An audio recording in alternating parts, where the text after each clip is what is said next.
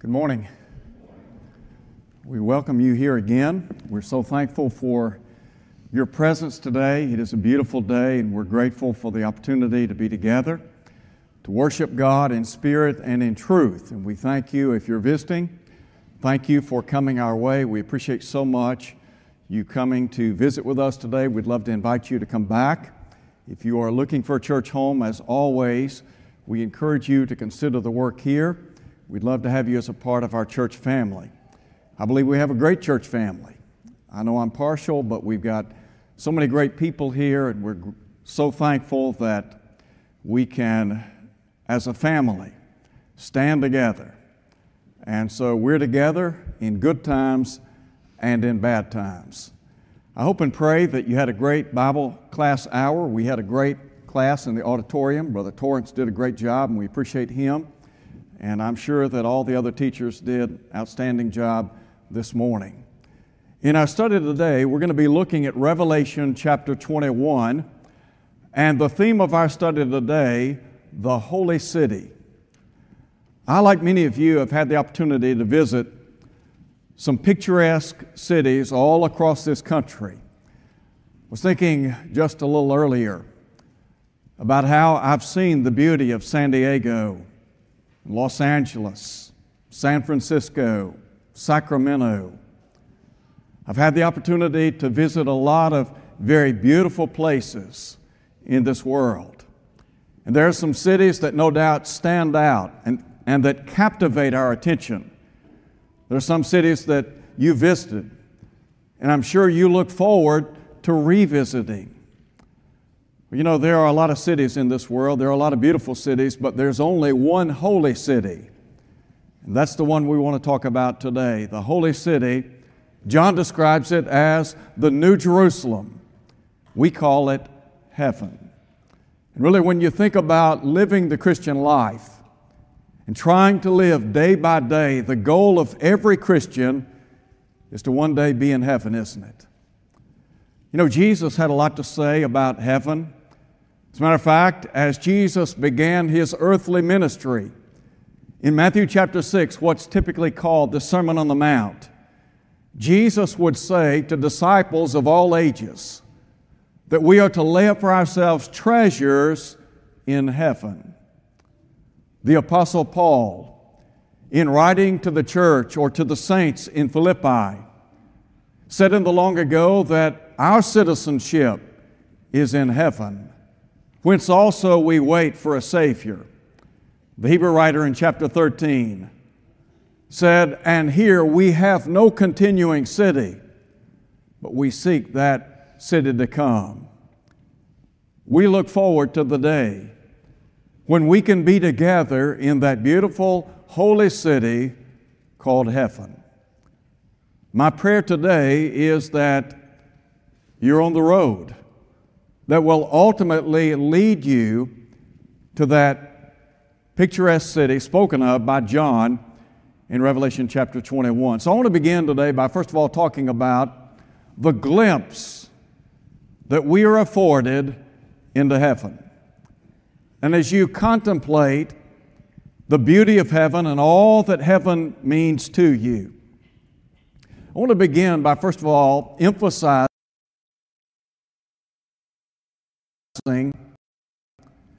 the fact that there is a great promise made concerning this holy city. John said in Revelation chapter 21, "I saw a new heaven and a new earth." He said the first heaven and the first earth had passed away, and there was no more sea. And then he would go on to say, "Then I, John, saw the holy city coming down out of heaven from God, prepared as a bride adorned for her angels."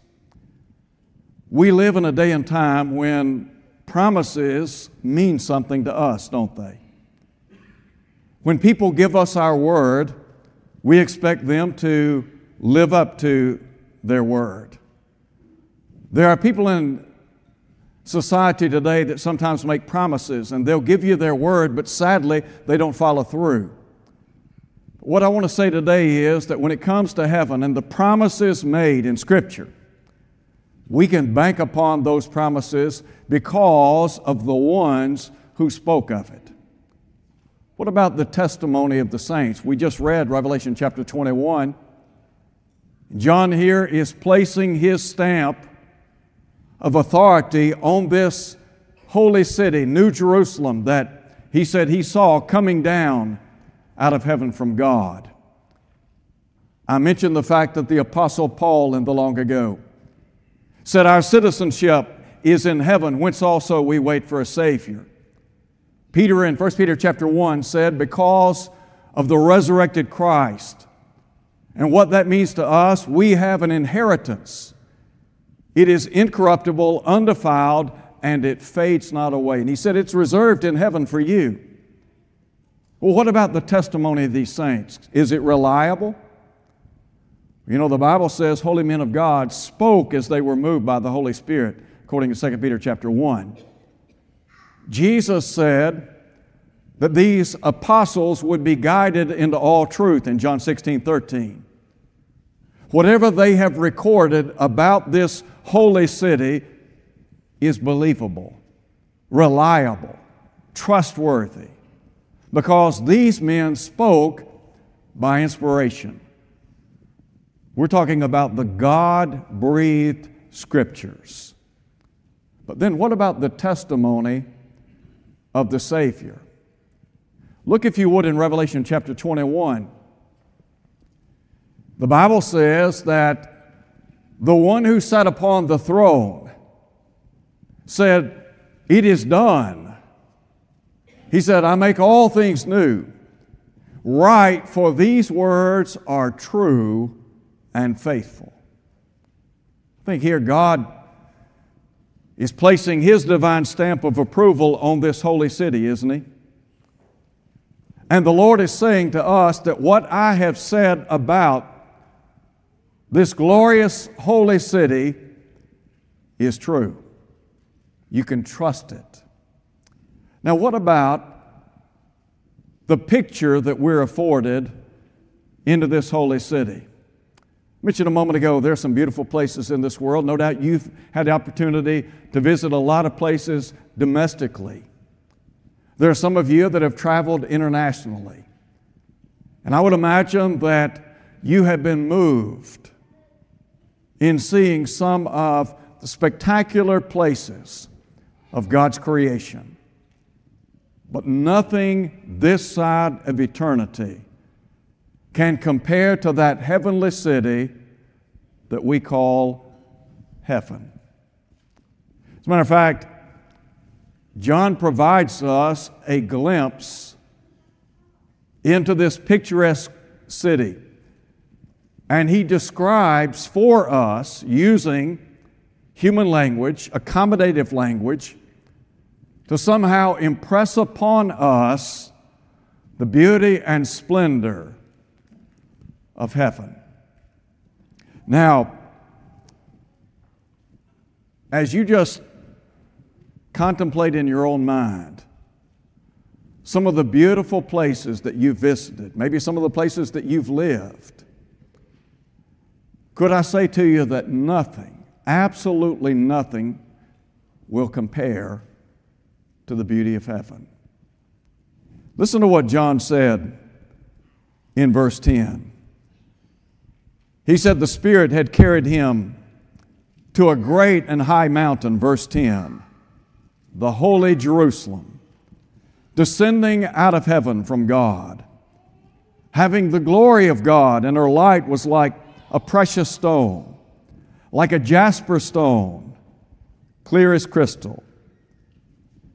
He begins to describe the beauty of this city using precious stones or precious gems. For example, down in verse 18, the construction of its wall was of jasper. The city was pure gold, like clear glass. The foundations of the wall of the city were adorned with all kinds of precious stones. And so, John here is trying to lift the veil and give us insight into the majesty of this place that one day we'll call home. the one day that we're all hoping to live together in. And so, it is a beautiful, beautiful place pictured. But what about the duration of heaven? You know, in Matthew chapter 25, when the Lord Jesus talked about coming with all of His holy angels and being seated upon the throne of His glory, He said He would separate the sheep from the goats. To those on the right hand, He would say, "Well done, good and faithful servant." And down in verse 46, talking about those who have lived and served Him, He said, "These shall go away into eternal life." That's what we're talking about. Being in a place where we will live forevermore. Now that's difficult for us to grasp, difficult for us to wrap our minds around. A place where we will be throughout all of eternity. We live today in a world governed by time. The beauty of heaven is there are no time limitations imposed upon it. It is an eternal city. As Peter said, it is a place that's incorruptible, it's undefiled. It fades not away. It's not here today and gone tomorrow. It's not something that's just going to transition out of existence.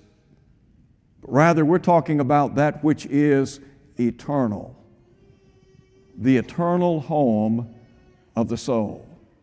There's a second thing I want you to see. First, we talk about the glimpse that John provides for us of this heavenly city. But what about the glory of this heavenly city? What is it that's going to make heaven? What is it that's going to make heaven special to us? Have you ever thought about that? What separates heaven from earth? Well, one is eternal, the other is ephemeral or transitory. It's temporal. But I think there are a couple of thoughts that help to maybe put into perspective what makes heaven so unique and so special. Number one, to understand that we will be in the very presence of God. Now, we've read how many times in Scripture? How many times have we read where Moses wrote in Genesis 1:1, "In the beginning, God created the heavens and the earth." And we can read about in Exodus chapter 3 when God called upon Moses to lead the children of Israel out of Egyptian bondage. And we're reminded of the fact that Moses was in the very presence of God. Did you know that one day you will stand in the presence of an eternal God? As we noted last week in our study in Psalm 90, as Moses said, "From everlasting to everlasting, you are God." Isaiah wrote, have you not heard, have you not known, the everlasting God, the creator of the ends of the earth? That's who we're talking about. God, who made us in His image and likeness. The very God of whom David said in the long ago, that we are fearfully and wonderfully made. There's something unique about us, and it's because housed within us is an eternal soul. So we're going to be in the very presence of a sovereign God, but not just in the presence of a sovereign God, but we will be in the presence of the Son of God. You remember in John chapter 14, Jesus had been talking about going away. The disciples were distraught. Peter had affirmed that he would be willing to lay down his life, if need be, for Jesus.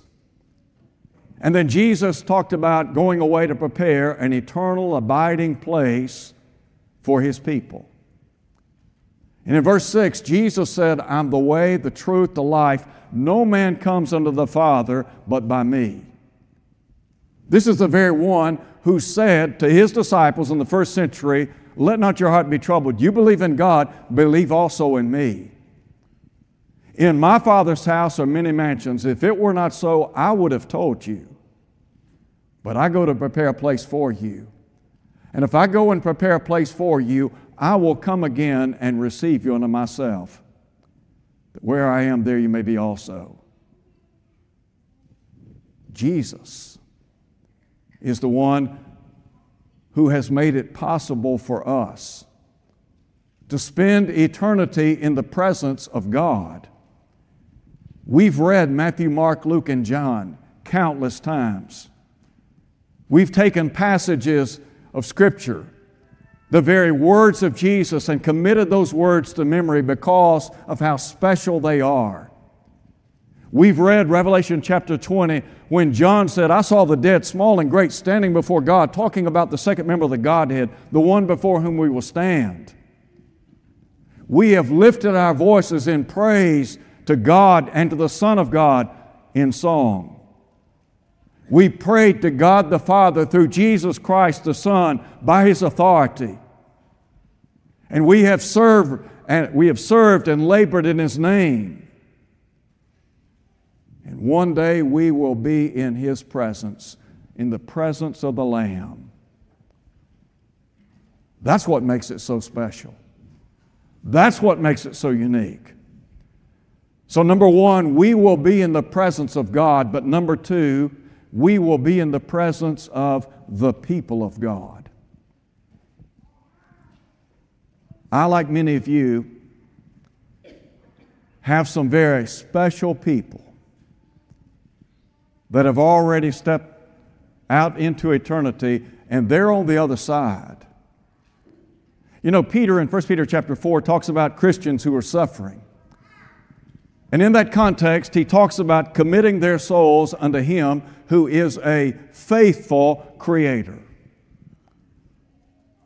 Well, I've got some people in the presence of God, and they are in the hands of a faithful Creator. And through the eye of faith, I can see them today. And through the eye of faith, I believe with all of my heart, there is coming a day when I will stand face to face with them once again. What a reunion that will be. To stand face to face, shoulder to shoulder, with people that I've loved and known, with people that I have spent some of the best part of my life with. And there are some treasures that you have over there too, aren't there? There are some people that mean all the world to you. And they're in the hand of God right now. You know, Paul in 2 Corinthians chapter 5 said to be absent from the body is to be present with the Lord. Well, there's some people that I know who are in the presence of the Lord. And my goal is to one day be in the presence of God.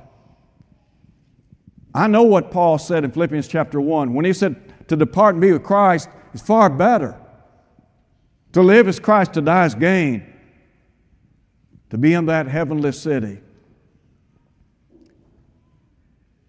We sing a song sometimes, heaven holds all to me. Does heaven mean everything to you?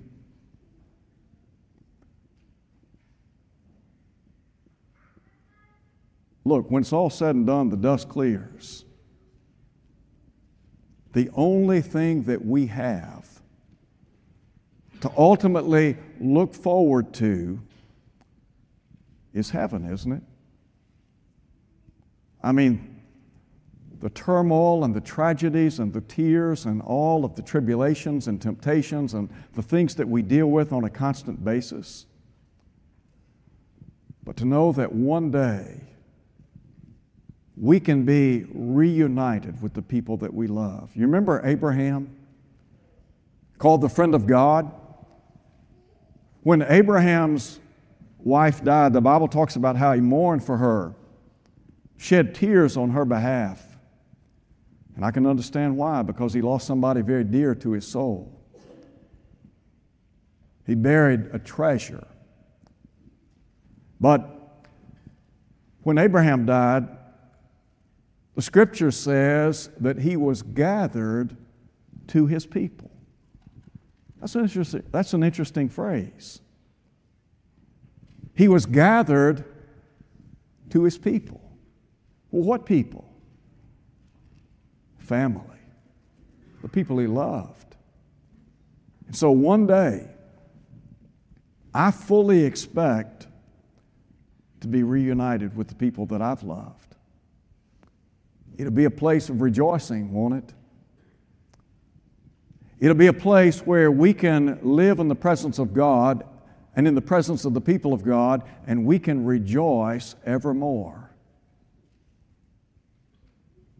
The world that we live in, do we have laughter and happiness and contentment?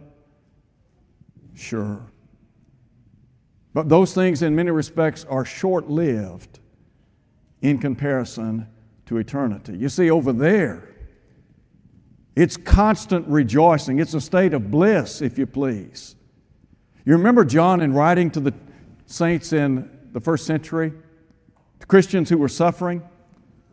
You remember what he said? Blessed are the dead which die in the Lord. Yes, says the Spirit, that they may rest from their labors and their works do follow them. To be in a place unlike any other place. And then, could I suggest to you, in the third place, not only are we afforded a glimpse into heaven, and we read something about the glory of heaven, but what about the guarantee? The guarantees of heaven. Now there are, as I said a moment ago, there are some beautiful places in this world. And there are people that we enjoy spending time with and enjoying their fellowship, and because they're family and friends, they mean everything to us. But there are some things that are spoken of about heaven that are unique, unparalleled. So what about the guarantees of heaven? Well, first and foremost, I can tell you that based upon Scripture, we're looking forward to being in a place where there is no more grief. I want you to read with me Revelation chapter 21 in verse 4. In Revelation chapter 21, verse 4, here's what John the Apostle wrote, guided by the Holy Spirit. And God will wipe away every tear from their eyes, and there will be no more death, no sorrow, no crying, neither shall there be any more pain, for these former things have passed away.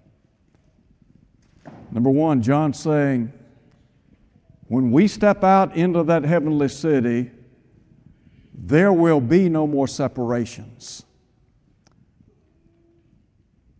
This past week, our world was jolted when some of our family members lost probably their most special treasure, little 2-year-old baby, an angel. Little girl by the name of Piper. I don't have the words to express the hurt and grief that they feel today. But I know one thing, that baby's in a far better place. And let me tell you what, there's coming a day when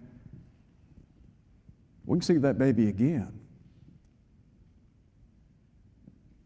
There won't be any more separation. We'll never again stand at the side of an open grave and have to say goodbye to somebody that we have loved with every ounce of our being. You know, sometimes in times of grief and sorrow and tragedy, we have a tendency to ask the question, why? And there are times in life when people ask, why would God allow that to happen? The blame isn't on God. The one we blame is the devil. And I know this, the Hebrew writer said that Jesus came to destroy him who had the power of death, and that is the devil. When Jesus rose from the dead, he dealt the devil a death blow from which he will never recover. God understands, doesn't he? Don't you think it's interesting in John chapter 11 when Jesus had the opportunity to go back and visit the hometown of his friends, Mary and Martha. And they were despondent because their loved one, their brother, had died, Lazarus. And in the midst of that teary-eyed household, and then the accompaniment to the gravesite, what's the text say about Jesus? It says he wept, didn't he? And don't we serve a God of whom the Hebrew writer said can feel with us, he can understand the things that we experience in this life? Yes, he can.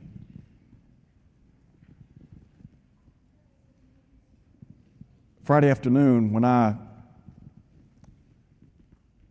stood here with the funeral directors, and they were getting things ready for the family, they talked about that little angel. And as I stood there with them, I thought about Jesus. You remember on one occasion, Jesus raised the daughter of Jairus. Well, you know what? There's coming a day when the one who holds the keys to the cemetery will open those doors, and he will empty out the cemeteries. No more separations. No more sorrows. The Bible says there won't be any more crying. There won't be any more tears because God will wipe away every tear from their eyes. Listen, I want to go to that place, don't you? I want to be in that place where there are no more sorrows and there are no more separations. Somebody asked me yesterday if I knew how many funerals I had conducted. I have no idea. But I can tell you this, I've conducted my share and more. It would gratify my soul if I never had to conduct another funeral service. But I know the world we live in. But I want to be in that place where we never again say goodbye. Don't you? No more grief. And then no more godlessness. I mentioned the holy city. Tell me a city in this country or around the world that you know of that is without question a holy city. Can you tell me one? Would you say Olive Branch, Mississippi is a quote-unquote holy city? Or Memphis, Tennessee, or Chicago, or Atlanta, or Miami, or San Francisco, or Los Angeles? The answer is no. There is not one holy city in this entire world. Now, there are holy people, the church, but there are no holy cities. But there is a holy city. That holy city we're talking about is heaven. It's the New Jerusalem. It's the one that we're reading about in Revelation chapter 21 and chapter 22. And I want to ask you this question. One day the dust is going to clear in your life. You know, as a kid, we used to have a place that we like to go just across the state line in North Georgia. It was an amusement park. And man, I can't begin to tell you how much fun it was as a kid. We'd buy tickets and we would ride, I don't know how many rides. And every ride was so much fun. But when it's all said and done, at the end of the day, guess what? I had to go home. At some point in time, the train will stop here for you. At some point in time, the carousel will stop and you'll have to get off. You'll leave this world for eternity. So could I ask you, do you have a home waiting for you on the other side? You think about the people that are over there waiting for you. The question is, do you have that promise? Heaven is a prepared place. That's what Jesus said, John 14. But it is for prepared people. Piper was a baby. Her ticket was punched. I know where she is. I don't have any doubt, any reservation whatsoever. My question to you today, will heaven be your home? Don't leave here today outside of Christ. Listen, the Bible says God would have all men to be saved and come to the knowledge of the truth. The truth will set you free, won't it? What would you need to do to ensure that one day heaven will be your home?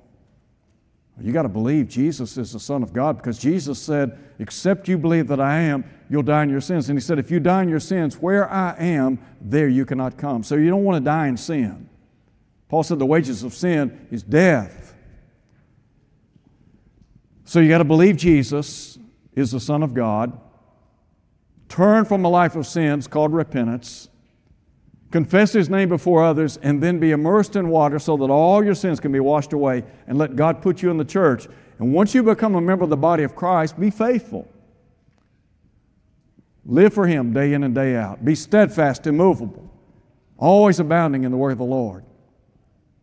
Let's say you're in Christ. For whatever reason, you got sidetracked, and you're not where you need to be right now. Could we encourage you to make the decision today to live in such a way so that you will be in heaven one day? Well, what would you need to do?